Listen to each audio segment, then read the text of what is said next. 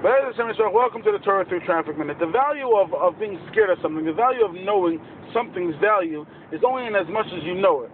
I'll give you an example, right? Imagine you have a guy, I used to sit next to a guy in shul, and one day somebody told me, this guy is worth $100 million, right? So now all of a sudden, I know he's worth $100 million, I'm a little bit more scared, I fix my jacket before I come in, this and that. Why?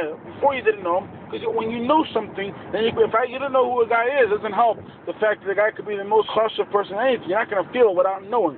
First you have to know. Coming into Rosh Hashanah, you have to get to know who Hashem is. My Shkoh used to say, if Hashem was on the bus, nobody would want to sit next to him. A little kid on the school, nobody would want to sit next to him. Everybody's like, if I would be able to design a pill, you take a pill now, and you go to sleep, and you wake up, it will be after Yom Kippur. I'll be a millionaire, right?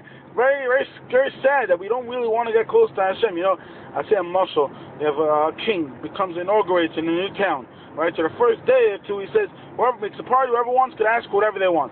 So everybody's asking for taxes and this and that and PBA cars, all sorts of things, right? One guy not asking for anything. He just says, schmoozing with the king. Somebody says, why are you not asking for anything? He says, you're getting to know the king now for 2-3 days, and then he's going to go back to the throne. I'm becoming besties with the king. I'm going to be able to ask him for stuff the whole year.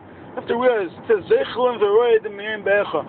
scared of the day of Rosh Hashanah. But of Hashem himself, we're also scared. But there's this man of getting closer to Hashem and wanting to sit next to Hashem.